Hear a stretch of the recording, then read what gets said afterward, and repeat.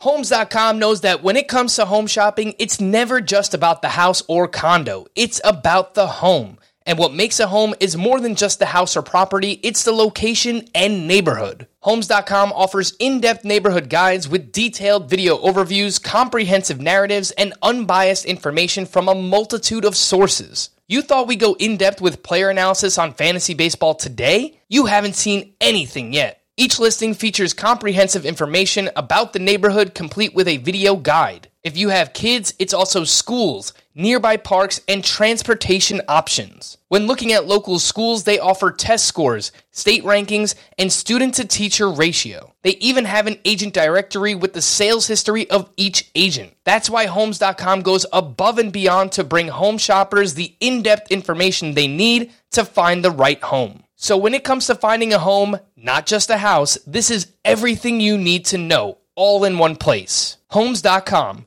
We've done your homework.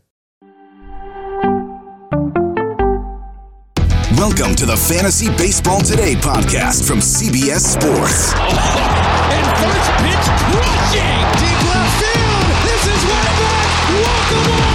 Got a fantasy question? Email fantasybaseball@cbsi.com. Get ready to win your league. Where fantasy becomes reality.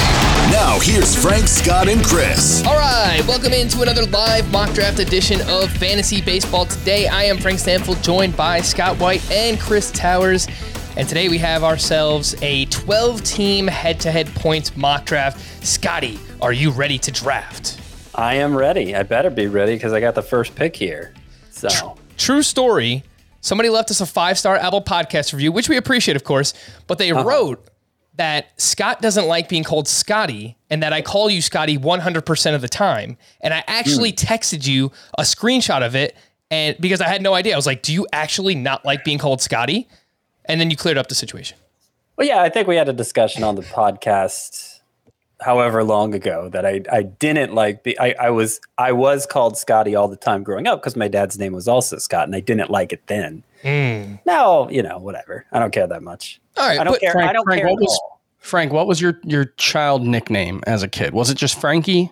Yeah, I was Frankie and my dad was Frank. But as I grew older, I became Frank. So Scott, if you don't want to just be Scott, that's cool. I can honor that. Whatever. You want to know what mine was? What do you got?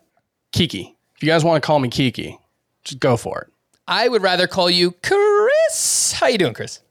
Good. All right, Scotty, let's start up this mock draft. I know that you are in control here. You have the first overall pick. For those wondering, this, again, is a 12-team head-to-head points mock draft, a 21-round draft using the standard CBS head-to-head point scoring format. And for the hitters, we are using one of each infield position, 3 outfielders, 1 utility bat, no corner, no middle infielder. And then on the pitcher side, we have 5 starting pitchers and 2 relief pitchers. Of course, you can use SPARPs. Those are starting pitchers that you can use as relief pitchers. It's kind of a cheat code here in head-to-head point scoring. And then we do have 5 bench spots as well. Scott is drafting first overall. I have the 5th overall pick, and Chris is drafting 9th overall. Scotty, you are up. Yep. Yeah, so I'm going Juan Soto. I'm not going with the starting pitcher, which itself says something about how things have changed from a year ago. Because I think last year, right, in points leagues, we were going Cole, DeGrom, Bieber to start the draft in some order. Obviously, this is the format that rewards starting pitcher more. And I will be drafting a lot of starting pitchers, but that's going to begin in round 2, particularly late in round 2, where I'll be picking in round 2. All right, and I am up on the clock. The first 4 picks in this draft were Juan Soto, Vladimir Guerrero, Fernando Tatis, and Jose Ramirez. I think all pretty standard in head-to-head points leagues. And I will be the first one to select a starting pitcher. I'm going to take Garrett Cole here, 5th overall. I haven't taken a starting pitcher often this year in the first round, but as we've mentioned many times in head-to-head points leagues, you want reliable starting pitching. And despite the sticky substance situation last year, I do believe that Garrett Cole is the most reliable starting pitcher in fantasy. And I'm quite confident that I'll still get a really good hitter in round 2. So interested to see who that I will had be. you pick 5th, Frank, just to see if you'd do that. I was testing you. Oh, I appreciate it. I was honestly, these first 5 picks are exactly how I have them ranked in this format. So honestly, I wanted somebody to take Garrett Cole before me to test myself to see if I would take whatever hitter was available or Corbin Burnes. I probably would have taken Burnes anyway, just because I wanted to try it out, draft a starting pitcher in the first round and see how it turns out. But nonetheless, Gerrit Cole was there, and I'm very happy to take him. Before we get further into the draft, for those watching us live on YouTube, please hit that like button and subscribe to the channel if you haven't already. We really do appreciate it. And for our listening audience, this mock draft will be broken down into 2 parts, so keep your eyes and your ears out for both of those. We'll probably break it up rounds 1 through 11, 1 through 12 in the first part, and then the second part of the draft, of course, will be that second part in your feeds. After I selected Gerrit Cole, we see Corbin Burnes go to Dan Schneider, more like Dan Schneiper, because, man, I am not too excited to be drafting next to Dan based on the draft that he had last week, where he was basically taking the entire FBT team. So this should be a lot of fun. But after he selects Corbin Burnes, we see Bryce Harper and Ronald Acuna go. And Chris, you are on the clock. Are we going with a hitter or a pitcher? It's a hitter. And this is a tough spot in the draft because you've got Trey Turner, who's better in Roto, but still very, very good in points leagues. And then you've got Mike Trout, who, if he manages to play 155 games, very well may be the number 1 player in this format with how much he walks, how much power he has. So it's a difficult choice, but I am going to go with Trout here over Trey Turner. That's how I have it ranked. That's how Frank has it ranked. That's not how Scott has it ranked. Ooh. So disagreeing with Scott. Ooh. Yeah. Yeah. What do you guys think of the Acuna pick at 8? We've seen him creeping up little by little. I think the longer the season's delayed, the earlier we're going to see him go. But, normally we're talking about a 5x5 context where his steals are much more pivotal than they are in this format, obviously. I think that the shallower the league, and again, this is a head-to-head points league where it is quite shallow. There's only 3 outfielders. You don't start a corner. You don't start a middle infielder. There's only 5 bench spots, 21 roster spots. I think that it's more defensible in a league like this because the replacement value, especially at outfield, is going to be so good. So I don't really have a problem with it. He's been walking more. I just think, with Trey Turner and Mike Trout, I'm not sure in this format Acuna's upside is that much higher. If higher at all. It's not higher than Mike Trout's, I don't think. For what it's worth, Ronald Acuna averaged 4.2 fantasy points per game last year, which was the most among outfielders. Yeah, no, that's the thing, is that he's turned into a very high walk rate guy. He was 19% in 2020, 14% last season. So it's no longer the case that Ronald Acuna isn't as good in points leagues. I suppose he is better in Roto than points, but it's like Trey Turner where there's not really a gap. And I would say the gap is probably smaller for Acuna now. So yeah, I think it's fine. I don't know if he's safer than Mike Trout in terms of injury. And I don't know if he's safer in terms of production. So that's the thing that's hard to get around there for me. I guess the way I'd put it is assuming good health for everybody. It's a 2-horse race who the best hitter is in Roto between Tatis and Acuna. And it's more like an 8 to 10 horse race who the best hitter is in points leagues. Yeah. Alrighty. Let's catch people up here. A lot of picks going down after I selected Gerrit Cole. Corbin Burnes went. Then Bryce Harper, Ronald Acuna. Chris selected Mike Trout. And then Trey Turner, Walker Buehler, and Freddie Freeman to finish out round 1. And then the first 3 picks of round 2, we see Max Scherzer, Jacob deGrom, Mookie Betts, and Chris, you select Brandon Woodruff. Did that go into your process, your thinking of selecting a hitter first, just because you had a good feel that you would get one of these ace starting pitchers in round 2? Well, and I think the hitters at the end of the first round are just better. I think like the gap between Max Scherzer and Brandon Woodruff, I don't think is as big as the gap between Mike Trout and Kyle Tucker or Bo Bichette, who are in that range. So for me, it's mostly just, it comes down to how the player pool is distributed there, where I think, like Scott said, there's that tier of about 8, maybe 10. I think you can make an argument that Mookie Betts should be in there, Freddie Freeman potentially. So I think that is what made me go with the hitter more. Like I wasn't necessarily going to take a pitcher in the second round. I was actually hoping Mookie Betts would be there. All right. After you selected Brandon Woodruff, we do see Zach Wheeler go off the board.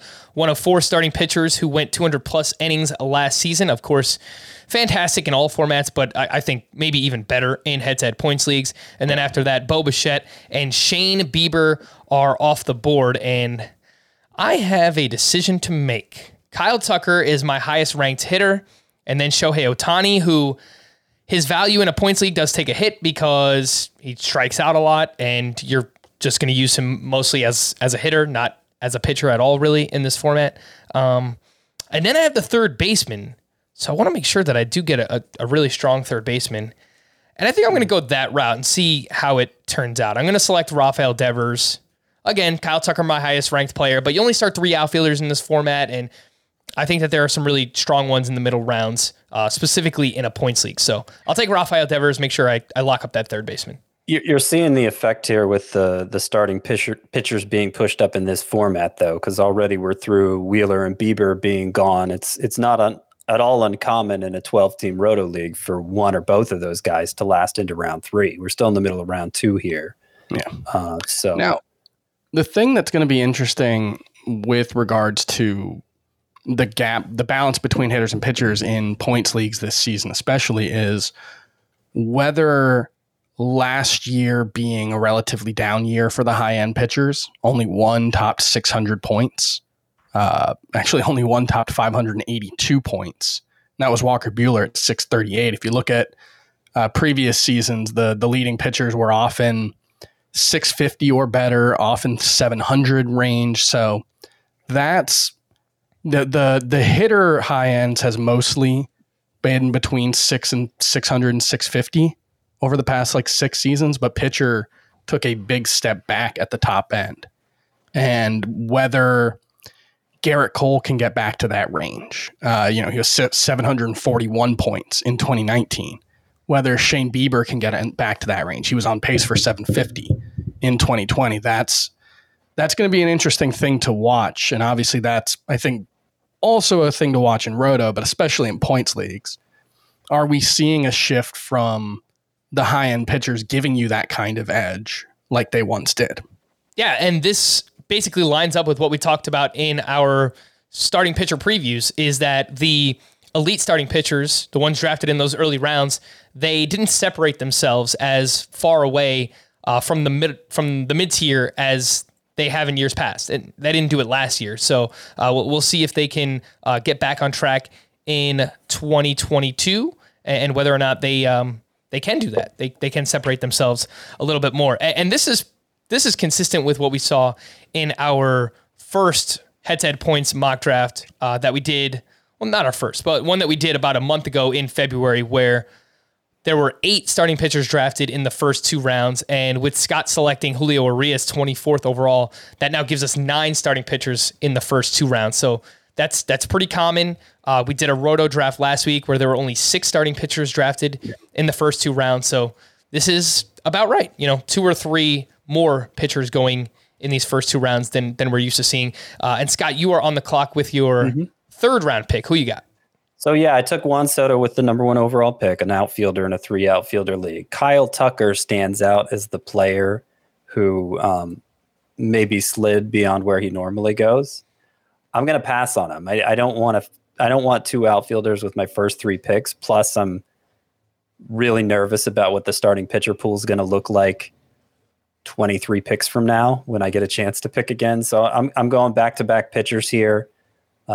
Julio Urias and Sandy Alcantara, also considered Robbie Ray, but I just feel safer with those 2, especially in the points format, where I think Alcantara's value is bolstered. So yeah, I may go pitcher in round 4 or 5 also. We'll see what's still available when it gets to me. Scott, there's a new rule here on the podcast that if you select Sandy Alcantara during a live mock draft, you have to say his name like John Travolta does in the movie Grease.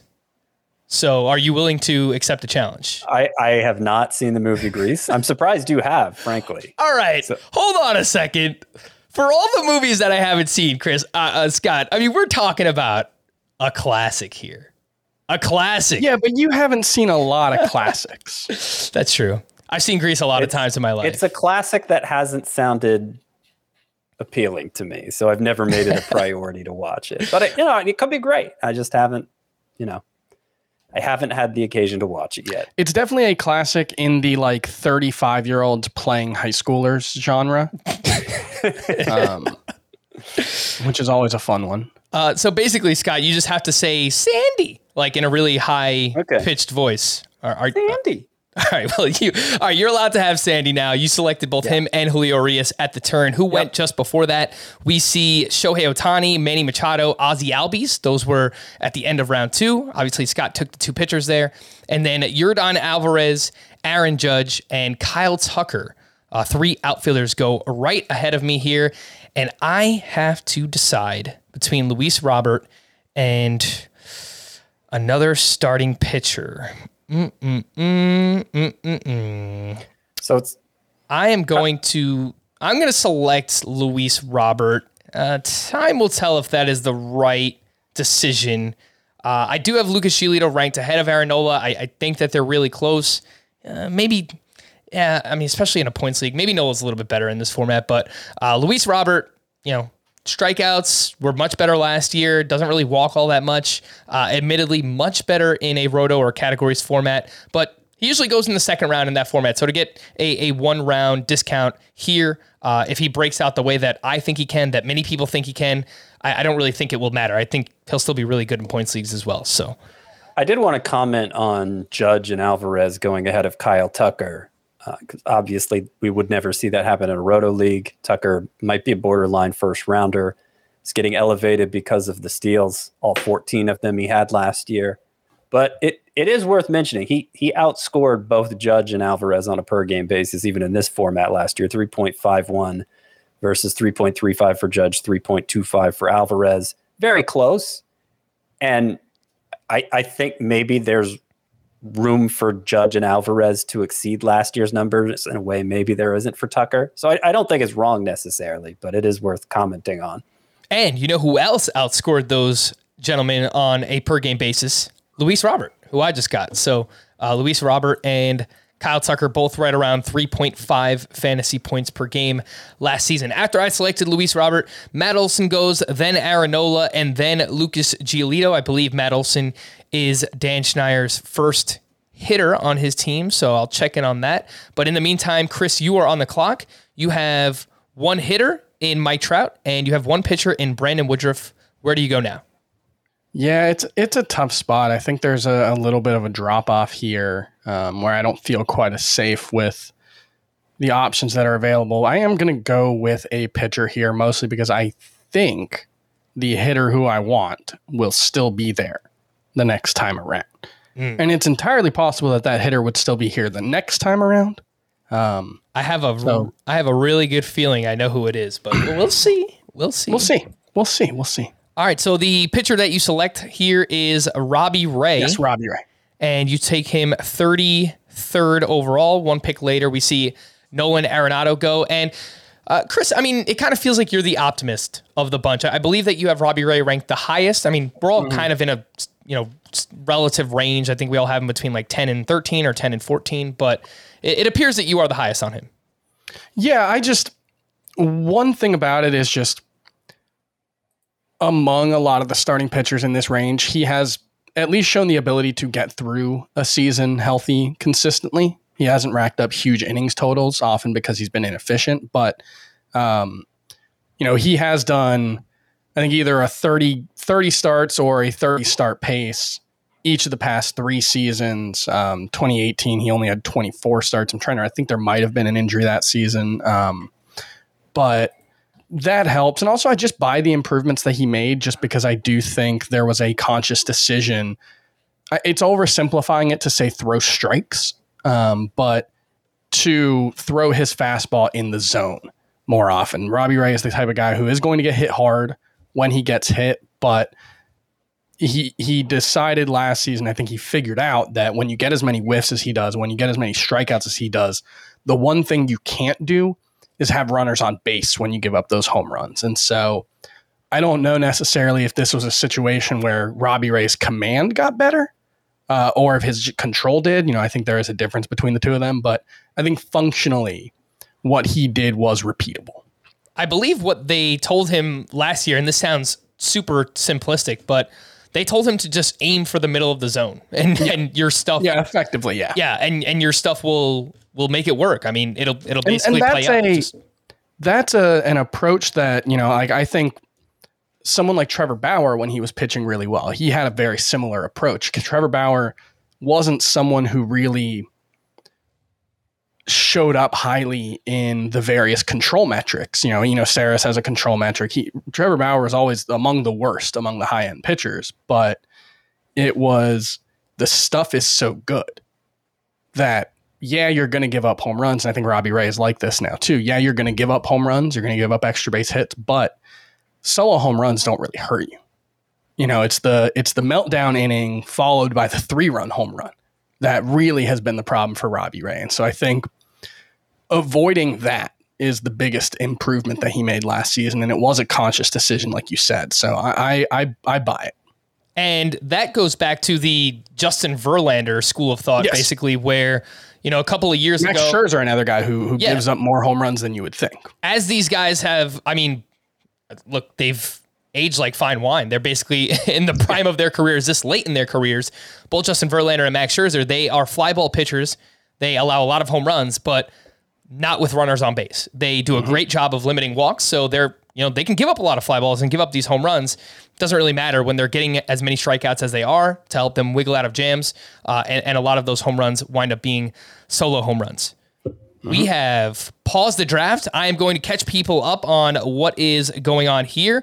After Chris selected Robbie Ray, we saw Nolan Arenado, Austin Riley, Charlie Morton to finish out round 3.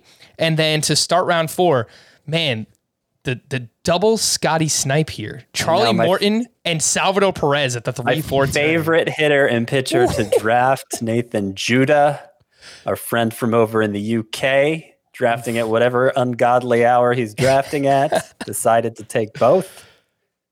I do not approve. I do approve. Well, technically, yeah, you do approve, but maybe not in this draft. After Salvador Perez went, we see Xander Bogaerts, then Kevin Gausman. Chris selects George Springer, which is the player that I assumed he was going to take. Love him in all formats, but especially in a points league at the top of that Blue Jays lineup. I think he could be one of those guys who pushes 600 points if he stays healthy. Yeah, 1,000%. Springer is, honestly, you could probably argue he's a 3rd-round pick in this format. Then Pete Alonso goes, and then Lance Lynn, and then Teoscar Hernandez. And here I am on the clock, and maybe it was a mistake to not take a pitcher in round 2. There seems to be a whole tier of starting pitchers coming up, but I don't really love any of them. Yeah, to go back to Springer, real quick. Yeah, he reminds me of Aaron Judge at this point last year. That the only argument against him is the injuries, right? And that's a guy I love to pick. That is correct. I've struggled getting a second baseman in the past couple of drafts, so I can put a little bit more emphasis on that. Paul Goldschmidt not great right now. Paul Goldschmidt up at the top. It's certainly not great for being in round 4. What we're used to seeing in round 4. There are quality pitchers there still, but they all feel like reaches. Yeah. They're probably not. Yeah, or just varying levels of risks. That. The top ones, I think, on most of our boards are going to be like Jack Flaherty, Chris Sale, Logan Webb, Max Fried. Right. A pretty risky group. Right. I wound up selecting Paul Goldschmidt. I have said multiple times that I like Paul Goldschmidt this year. I buy into what he did. If you look at his career, he's basically hit 285 or better every season outside of the shortened 2020. So that is a player that I want to buy. His StatCast numbers were better last year than they ever were. We're talking about somebody who I think is like a borderline Hall of Famer just based on like his offensive, numbers that he's accumulated in his career. So I buy it. I like the player Paul Goldschmidt. I know, first base, we've got the profit pocket a little bit later on. But I'm in on Paul Goldschmidt. Take him here in the middle of the 4th. There were a few other hitters I was debating. I won't mention them just in case they make it back to me. We mentioned starting pitcher.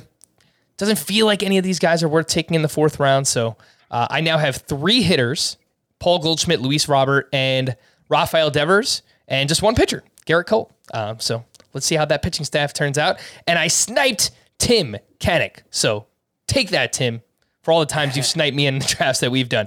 He selects Marcus Semien, then Francisco Lindor. Wander Franco was one of those hitters that I was debating, but shortstop is very deep. So maybe that's a mistake just because Wander Franco could be really, really good in this format. But I think I'll be able to get a strong shortstop later on, which brings us to Scott. Scott, you have Juan Soto and 2 pitchers, and you are on the clock for 2 picks. So I am. Well, I'm definitely going to take Chris Sale here. I have him and Jack Flaherty rounding out that tier at starting pitcher where Lance Lynn and Charlie Morton, where those guys are also. So why don't I go Sale and Flaherty? I don't know. I'm not sure Flaherty really belongs in that tier. He might belong in the next tier. I just don't have a high level of confidence in him. He's really weird because it kind of depends on which metrics you look at, how you want to feel about Jack Flaherty. I mean, obviously there are just, he only made 17 starts last season, so that's not great, but also like his xERA the last 2 seasons is over 5. That's wild. But his xFIP was 342 in 2020. Fits and starts for him over the past 2 years that you could slice and dice the handful of starts up in ways to make him look great, or make him look bad. I just think there are enough other pitchers out there with close enough upside that I'm willing to pass him up. What I'm actually going to do here is I admit it's a reach a little, but when you have only 9 hitter spots to fill, you really don't want any of them to be weak, except maybe catcher you could maybe get away with. I'm going to take Alex Bregman here at the start of round 5. This is his better format because plate discipline is something he excels at. But part of it was just the fact Arenado went early in round 4, leaves me without a buffer at third base. Bregman is kind of the last, at least from how I size up third base, the last option I can really feel good about at a very weak position. So I'll take him and take my chances at the other positions that there'll still be players I like when it comes back to me in 20-something picks. All right, so the picks for Scott there at the turn. Again, Chris Sale and Alex Bregman, and we are off into round 5, and JT Realmuto goes 50th overall. I did want to point out, for whoever selects Jack Flaherty, it might be me. I think he is really hard to figure out. 2020, starting and stopping, and the Cardinals had all this COVID stuff going on. Last year, he dealt with the shoulder injury. But 2018 and 2019, he made 61 starts. He had a 3.01 ERA. He had a 1.03 WHIP, and that was basically at the height of the batted ball era, of the juice ball era. I don't know. I think he's a really talented pitcher, even though like some of the underlying metrics are kind of weird for him. But it's also worth remembering he was awful to start 2019. You remember how good he was at the end of that season. He had that historic stretch where he had an ERA under 1 for the final 16 starts. He had an ERA almost 5 in the first half of that season. So he's just been a little all over the place in his career. It's a weird thing for a guy who's, coming up on 700 or 500 innings. Yeah. My belief is like you, Frank, that he's legit, but he's raised a lot of questions over the past 2 years. I think it's fair to say. Yeah. And look, I'm going to keep banging this drum. I mean, when it comes to the Cardinals, they have a fantastic defense behind them, and they obviously play in a great division in terms of opponents who they're going to be facing: the Pirates, the Cubs. The Reds ballpark is tough to pitch in, but they lose Castellanos. Lineup not as good as it has been. So I do like targeting Cardinals pitchers quite a bit myself. After JT Realmuto was selected, Jose Barrios and Max Fried both go. Again, Barrios is awesome in this format. So many quality starts over the past 3 or 4 years. He's consistently giving you the volume that you need. So obviously volume is massive in this format. And then Max Fried, look, down the stretch, he was going 6+ innings consistently. I believe he had 1 or 2 complete games during that time. So, really do like Max Fried. And then I was hoping Fried would make it to me. I selected Logan Webb, and I was struggling. I wanted to take Jose Altuve, who went 1 pick later to our buddy Dan Schneider here, because I've struggled with second base in a lot of these mock drafts. And it still kind of felt like I was reaching on Logan Webb. I mean, he was my highest ranked starting pitcher, but I feel like he's part of a tier where it's like we're starting to get into that glob area where they all kind of feel the same and there's not really a standout. But I will say, if Logan Webb meets his potential and his ultimate upside, I think that he could be awesome in this format. I mean, the ground balls allow him to go really deep into starts. His K- walk, he has really strong control. He showed it last year down the stretch. I think it was 12 quality starts over his final 15 starts, and then 2 more 7+ outings in the postseason. So if that is the pitcher who we're getting in 2022, then Logan Webb could be amazing in this format. I know, Chris, you've talked recently about the downside and basically the cons of drafting Logan Webb maybe this early in a draft.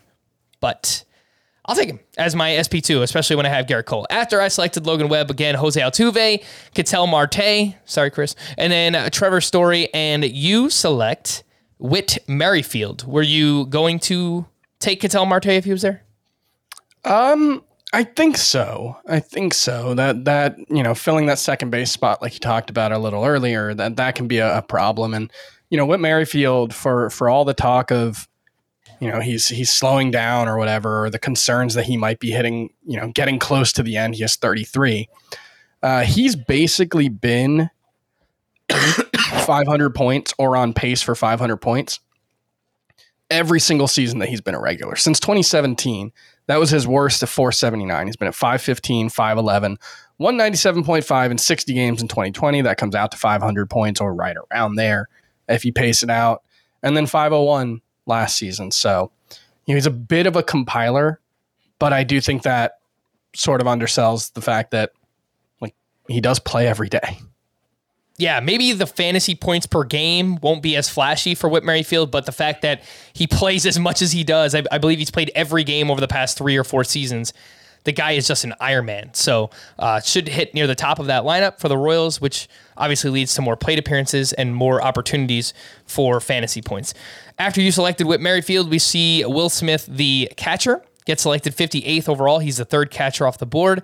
And then Cedric Mullins and Freddie Peralta to finish out round 5. And then Justin Verlander, Starling Marte, and Max Muncy, the first 3 picks of round 6.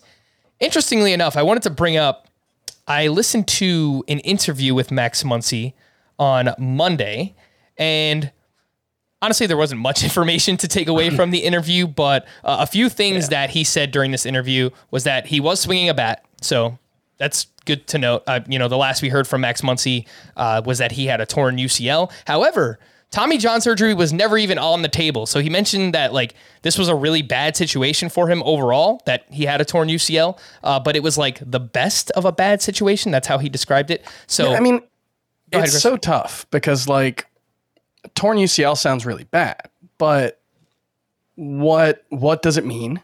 Is it entirely torn where it can't heal, or was it partially torn? Did it heal? It's his non-throwing arm. He can play. So it's I don't know. I feel like he's a really good value. Not necessarily at 68th overall. Yeah, this is his better format because he's one of those guys who gets a lot of walks in lieu of hits. So the batting average is low, but the OBP is high. But he is a top 80 player if healthy, top 70 player if healthy in both formats.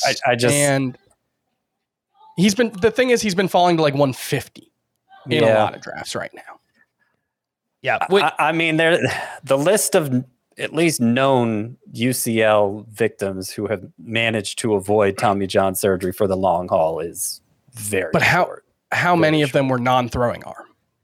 That's the thing that's so difficult is because I can think of hitters who have had torn UCLs and they all needed Tommy John surgery, but it was Matt Wieters. It was his throwing arm. He's a catcher. Can't get around that. Gleyber Torres, there shortstop. I think Byron Buxton. No, but I have a hard time believing he's going to be able to put it off forever just because we so rarely see it. And I think Shohei the odds are maybe really good. 10 to 20%. Max Muncy is able to navigate this season with that injury. And I just think, certainly as early as he went here, I wouldn't be willing to make that gamble, but he'd have to really slip to the late rounds, I think, for me to take a shot on it in any format. I'll take him in the 10th round in any format. I think 150th overall is about the right time to take that gamble. Maybe you push him up in this format just because he's really, really good in points leagues. A few other items from that interview. He said the idea was for him to be ready for opening day. This is Max Muncy we're talking about. And he won't know for sure how his body reacts, how his elbow reacts until he's swinging a bat in real live games and he's actually playing in those games. So once we have spring or summer training, that should tell us a lot about Max Muncy. What else is going on here in round 6? I mentioned at the top, Justin Verlander, Starling Marte, and Max Muncy. Then Chris selected Corey Seager. Then Josh Hader, our first closer off the board. Joe Musgrove. Joe Musgrove was next. And then Byron Buxton. I selected Jack Flaherty, someone I thought about taking with my last pick. So now I have 3 starting pitchers: Garrett Cole, Logan Webb, Jack Flaherty. Feel pretty good about that. And then Alek Manoah, Chris Bryant, and Frankie Montas. So starting pitchers are a fly-in here, Scotty, and you have, I believe, 3 of them. Mm-hmm. You have 3. Yeah. So are you looking to select more here? Yeah, I'm definitely going to take Luis Castillo here because he's the last before a drop off. My second player I'm going to take is going to be a hitter. Let's see. There's a drop off coming at second base. So yeah, I'm going to make this simple and go Brandon Lau as my other pick. I also need a shortstop, but there are a few more options there that I can fall back on, I feel like. I did want to mention, back at the 5-6 turn, RJ White took, he was picking 11th overall. So with 2 picks in between these picks, he took Cedric Mullins and Starling Marte, 2 guys who we see fall a couple of rounds in points league just because, again, steals aren't a requirement here, but they both still scored a ton of points last year. So I think it was smart on RJ to capitalize on those picks. I also thought it was interesting, one of the 2 picks in between, Justin Verlander, going ahead of Joe Musgrove, Jack Flaherty, Frankie Montas, my Luis Castillo pick. I feel like we're seeing people are getting more sanguine about Justin Verlander's Tommy John recovery and are more willing to bet on the upside, which I think is reasonable. I think with a lot of pitchers, the more games that are canceled, the shorter the season is, the more it helps anybody who's returning from an injury or has serious injury concern, like a Jacob deGrom or a Shane Bieber. But yeah, I mean, Verlander, I've mentioned it many times. By the time April came around, he was going to be 18 months removed from Tommy John surgery. So the further he gets from that surgery, I think the more confidence we have in him, not only going deep into his starts consistently, but going deep into the season as well. Let's catch people up here. Scott, you selected Luis Castillo, and Brandon Lau was your first pick of round 7, and then Dylan Cease, Trevor Rogers, and Shane McClanahan. So yeah, young upsidey pitcher run. Yeah, which, look, as much as I like these guys, round 7, it's probably too early for these guys. Shane O'Mac, by the way, let's just give him his credit. Here comes the money. Here we go. Money talk. Here comes the money. All right, I need a second baseman or a shortstop, and I do not have a lot of time to decide which one I want, so I'm going to select Jorge Polanco. There you go. I finally get a decent second baseman in one of these mock drafts, and coming off of a career year last year, a standout in points leagues. He makes a lot of contact. I think the power probably takes a bit of a step back, but even if he's mid-20s in homers, 8 to 10 steals, strong plate discipline, hitting in the top 3 or 4 of what I expect to be a pretty good Twins lineup. Like, say what you want about the team overall, the pitching staff, the bullpen, but their offense, I think it's going to be pretty good. So I do like Jorge Polanco and even some of their other hitters later on. Josh Donaldson, we spoke about on yesterday's podcast as well. After I selected Jorge Polanco, then we see Blake Snell and Nick Castellanos. Castellanos, I think, is a fantastic pick at this point as well. 79th overall. He'd been my top player for about 25 picks in a row. Yep. And if I hadn't already had 2 outfielders, I probably would have taken him. I think that's part of the strategy of drafting, right? Because it's not just always select your best player available. If there is a format to do that, this is probably the one, because you just want as many points as you could possibly get. But, you look at each position and you see, all right, well, which one is dwindling down? And in my opinion, second base is starting to fall off a little bit. So while Nick Castellanos was my highest ranked player as well, I chose to go with Jorge Polanco because I don't really want to be locked out of second base later on. So yeah, I mean, you just basically described the tiers approach to drafting, seeing which position is dwindling the most and taking from there. And I think this format, it encourages that approach more than just taking best player available, because you have so few hitter spots to fill. You have to make sure that you fill them in the most optimal way. That's not going to prevent just so you maximize the output and the value of every lineup spot. All right. After Blake Snell and Nick Castellanos went, we see Brian Reynolds. I think another great pick in the head-to-head points format. Chris, you select Jose Abreu, and then Liam Hendricks and Yu Darvish. Chris, I've seen you take a lot of Jose Abreu so far this offseason, whereas in years past, he's not really your guy. Well, his price is falling. That's kind of my guy. If I have a guy, is the guy who was more expensive last season, whose skill set didn't change much, and that's Jose Abreu. I think, part of it is I just kind of hate this part of the draft right now. I'm looking around and I just don't like anybody, and so it was well, might as well get a guy who racks up counting stats in Jose Abreu. I think he's going to be one of the 8 or so best first basemen every year. I just, I didn't like him last season because I thought he was being drafted way too high. But it's easier to talk yourself into him now than it was last year, at least for me. And plus, I have a guy I'm trying to figure out if I want to take the shot on yet. Because, like I said, I don't like this range of the draft, so I kind of just want to take upside at this point. And if I'm going to fill that last outfield spot, there's one name that really stands out for me as far as potential upside in this format. So I may go a little off the board here. All right. Let's see who Chris may or may not select, but in the meantime, I'll catch people up.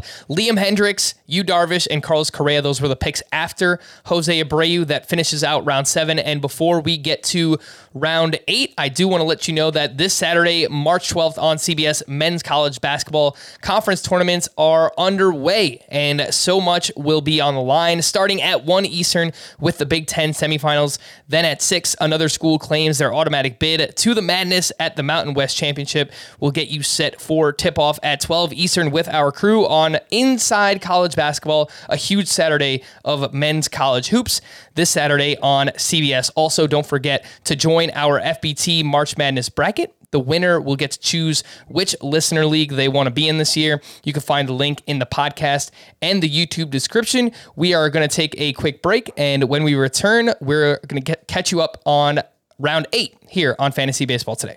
The all-new Hyundai 2024 Santa Fe is equipped with everything you need to break free from the dull work week and embark on an adventurous weekend with your family. The all-new Hyundai Santa Fe's features like available H-Track all-wheel drive, standard third-row seating, available dual wireless charging pads. Nothing beats a weekend away with the family in the great outdoors, whether it's camping, hiking, river rafting, or anything in between. With third-row seating, nobody is left out. The entire family can experience the thrill together, and nobody wants a dead phone. Available dual wireless charging pads make it so nobody gets stuck, and we can check our fantasy baseball teams together. Learn more about the all-new Hyundai Santa Fe at HyundaiUSA.com. Call 562-314-4603 for complete details. Live Nation presents Concert Week. From now through May 14th, get $25 tickets to over 5,000 summer shows. That's up to 75% off a summer full of your favorite artists like 21 Savage, Alanis Morissette, Cage the Elephant, Janet Jackson, Meghan Trainor, Peso Pluma,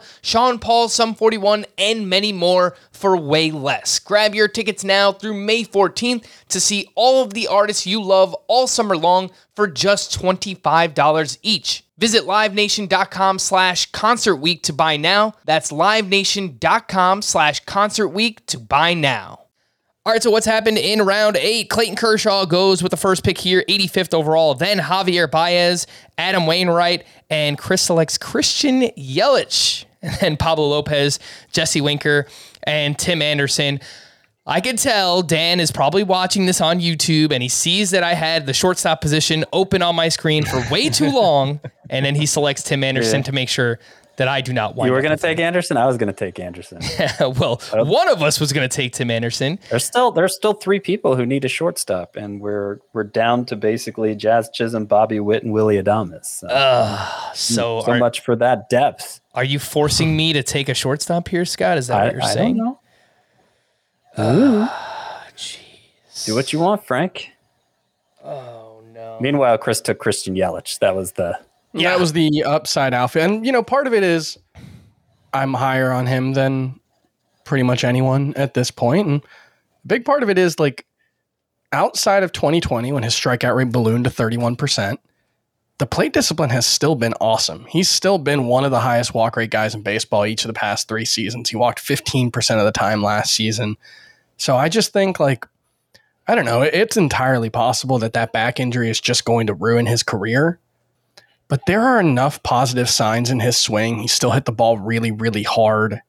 So it's not like there was some gigantic dip. His sprint speed was still 81st percentile. So it's not like there was some gigantic warning sign that, not only was he hurt, but God, he couldn't play anymore.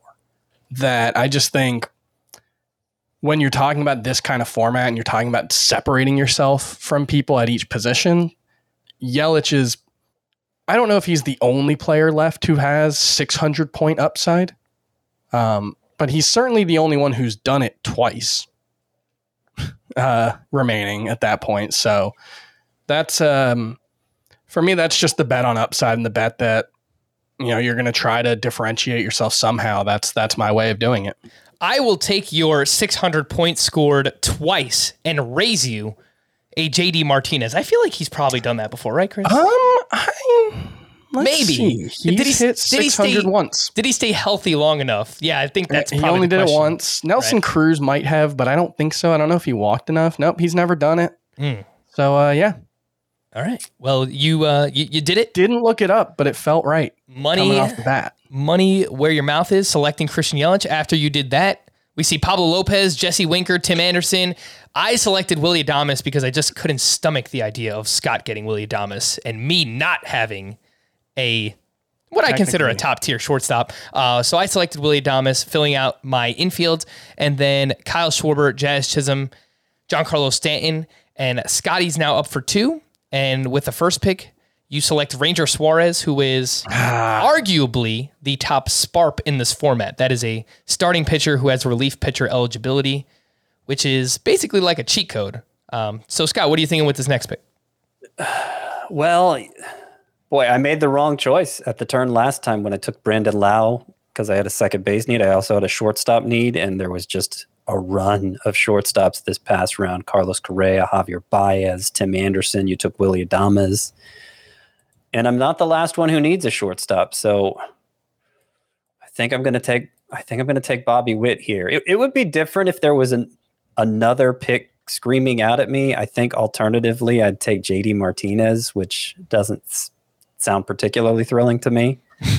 But I wish I'd taken a shortstop because Jonathan India is still here, right. and that's why I don't like picking at the end, is because you just that many picks in between, all kinds of crazy stuff can happen. It's harder to anticipate what's going to be available to you with your next pick. It looked like second base was depleting a lot faster than shortstop, but ADP that turned out not to be this case. ADP goes out the window in when you're picking at the edge. I at the end of the draft, I think you just have to take your guy.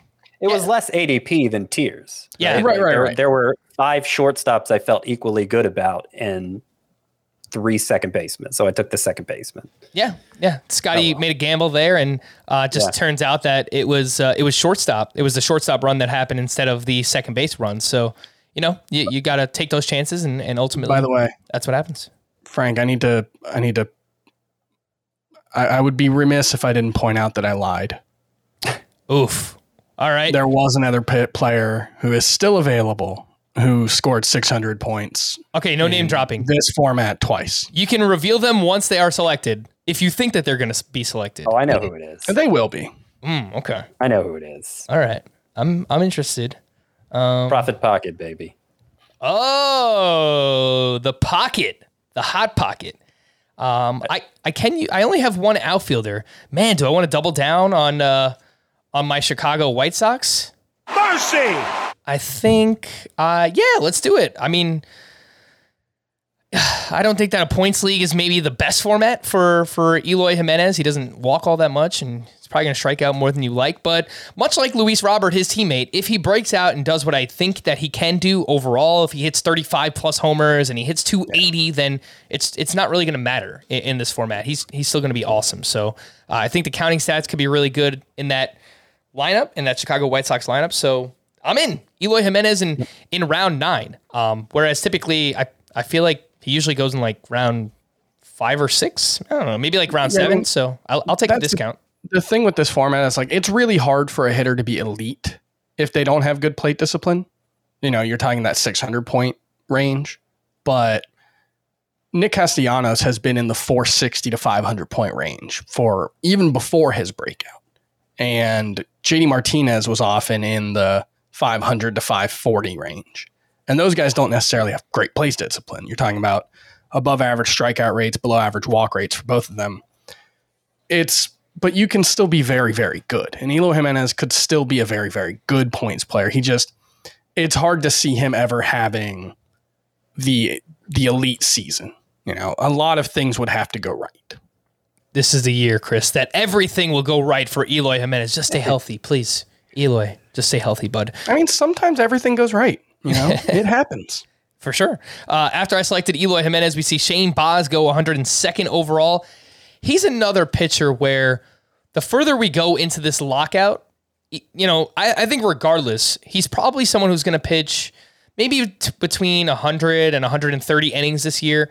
But the less games that there are overall, that means his workload will account for more of the season. Mm-hmm. So yeah, I wrote about that on the site today. Just kind of an update on where the negotiations stand and what the impact could be. And that was one of them, is just that injured guys and prospects, with the season being delayed, could be in line for, especially if, as was reported on Tuesday or Monday, today's Monday, as was reported on Monday, that if they don't have a deal by Tuesday, they're not going to play a full 162. So, that would certainly, in addition to the expected, was a given anyway, but apparently not. Apparently not, yeah. I mean, I think they're sort of just still dangling threats, but especially with the idea that, we assume there will be some sort of incentive for teams to call their top prospects up at the start of the season. Yeah, and for anyone who wants to get caught up on the latest, again, check out Chris's article on the site, cbssports.com/fantasy/baseball. And I will promote another piece of work. Randy Levine, who is the team president of the New York Yankees, he was on the Michael Kay show. If anyone's interested, I thought it was pretty interesting to hear, I guess, the other side. Are you promoting Randy Levine as a piece of work? Yes. Yes, as exactly that, Chris, as a piece of work. I feel like you kind of heard some desperation in his voice too. Let's just get this done. Obviously both the owners and the players need to make some concessions at this point, but yeah, let's do that. Let's just get this done, and let's get people caught up on the latest in this draft as well. Joey Votto, was that the player we were referring to, Chris? Yes. Okay. Yes. So what, multiple 600 point seasons? Yeah, the profit pocket's got crushed here all of a sudden. Profit pocket. All right. First baseman flying off the board after Joey Votto. Cody Bellinger goes. Chris, fantastic selection of Framber Valdez, someone who excels in points leagues. Maybe the whip's going to be higher in a categories league, but someone who Pitches more to contact. He's going to go deep into his starts. Probably going to get a lot of wins with the Houston Astros. He was someone that I was eyeing as my SP4, but that will not happen, apparently.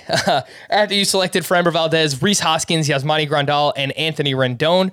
3 picks I also really like at this point in a head-to-head points league. To start round 10, we see Mitch Haniger, Chris Bassett, Marcell Ozuna. Chris, you selected Eduardo Rodriguez, and then another traditional reliever in Ryan Presley, the closer of the Houston Astros. That's before, isn't that before Raisel Iglesias? Raisel and Emmanuel Clase, yeah. Emmanuel Clase, that's interesting. Interesting. And you'll notice, because now the last pick is JD Martinez, Marcell Ozuna went before JD Martinez. So there are a few surprise picks here. But it's like we talked about, I think, on yesterday's podcast, with Marcell Ozuna, he probably should just be going in this range. Yeah, but ahead of JD Martinez, whose track record in recent years, I mean, one of the last 3 seasons, Ozuna's had a good season. Then there was the short 2020 season. He was awful for the time he was available last season. He wasn't so hot in 2019 as well. Yeah, no, that's right. Yeah, remember 2019, he was like the poster child of expected statistics. Yeah. And we all used that as a reason to draft him in 2020. Still 29 homers, 89 RBI in 130 games. So he probably would have gotten to but JD Martinez. Right, yeah.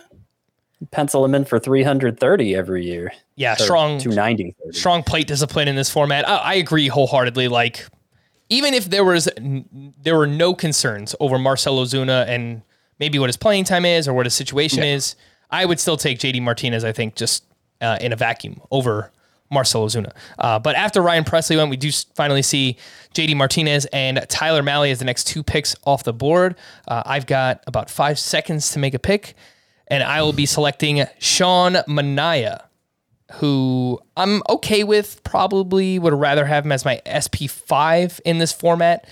But to this point, I have Garrett Cole, Logan Webb, Jack Flaherty, Sean Manaea as my top 4 starting pitchers in a head-to-head points league. Kind of wish it was better. So looking back on those early round picks where, I selected Luis Robert and I said, let's see how this turns out. I think I probably should have taken a pitcher there, but that's just me being greedy in this format, if we're being honest. After Sean Manaea goes, we see Trevor Bauer go 117th overall, and then Adolis Garcia, who takes quite a bit of a hit in this format. The plate discipline leaves a lot to be desired. We're talking about Javier Baez levels of plate discipline, 30% strikeout rate, 5% walk rate. So maybe he's a little bit undervalued in a categories league right now based on ADP, but in a points league, I think this is too early for him, and definitely going ahead of Tyler O'Neill. He just went before Tyler. I don't want to rag on anybody's picks, but right. I totally scarce. That's it's not a great format for him, and there's a lot more skepticism about the performance than there is for Tyler O'Neill. So that's very surprising to me. Yeah, I mean, you're right, Scott. I don't want to rag on anyone's picks, but like, if you selected Adolis Garcia, I would make fun of you. So. Oh yeah, yeah. Fair enough. And you're on the clock for 2 picks. So what are we doing here, Scotty? And I think I'm going to do something I never, ever, ever, ever do in points leagues. First of all, I'm going to take Josh Bell, but that's not the thing I never, ever do. But, he's one of 2 remaining from the profit pocket. And I don't have a first baseman yet. Yes, I'm going to take one of the top closers here. I'm going to take Raisel Iglesias. Yeah, feels weird. Have you now filled out? I mean, they've been falling too far. Have you filled out your starting?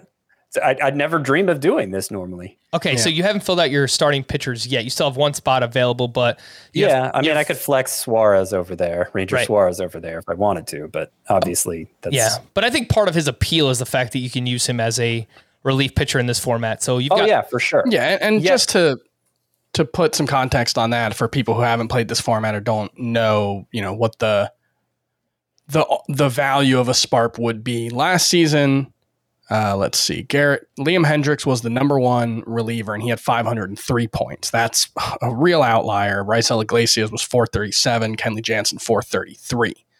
If you can get a starting pitcher who's relief pitcher eligible, who can just be decent. I mean, Anthony Desclafani last season outscored every reliever but 2.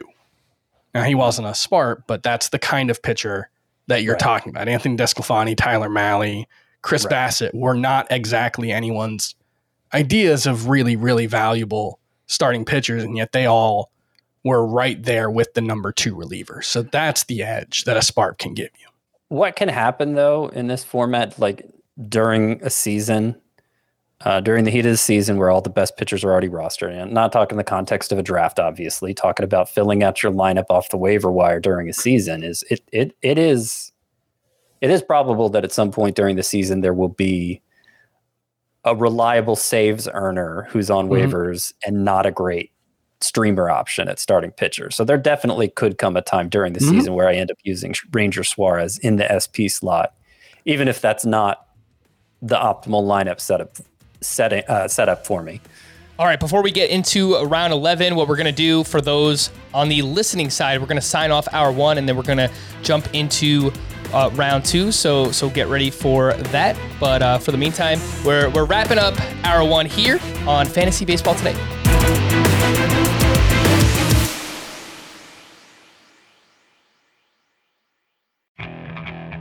Okay, picture this.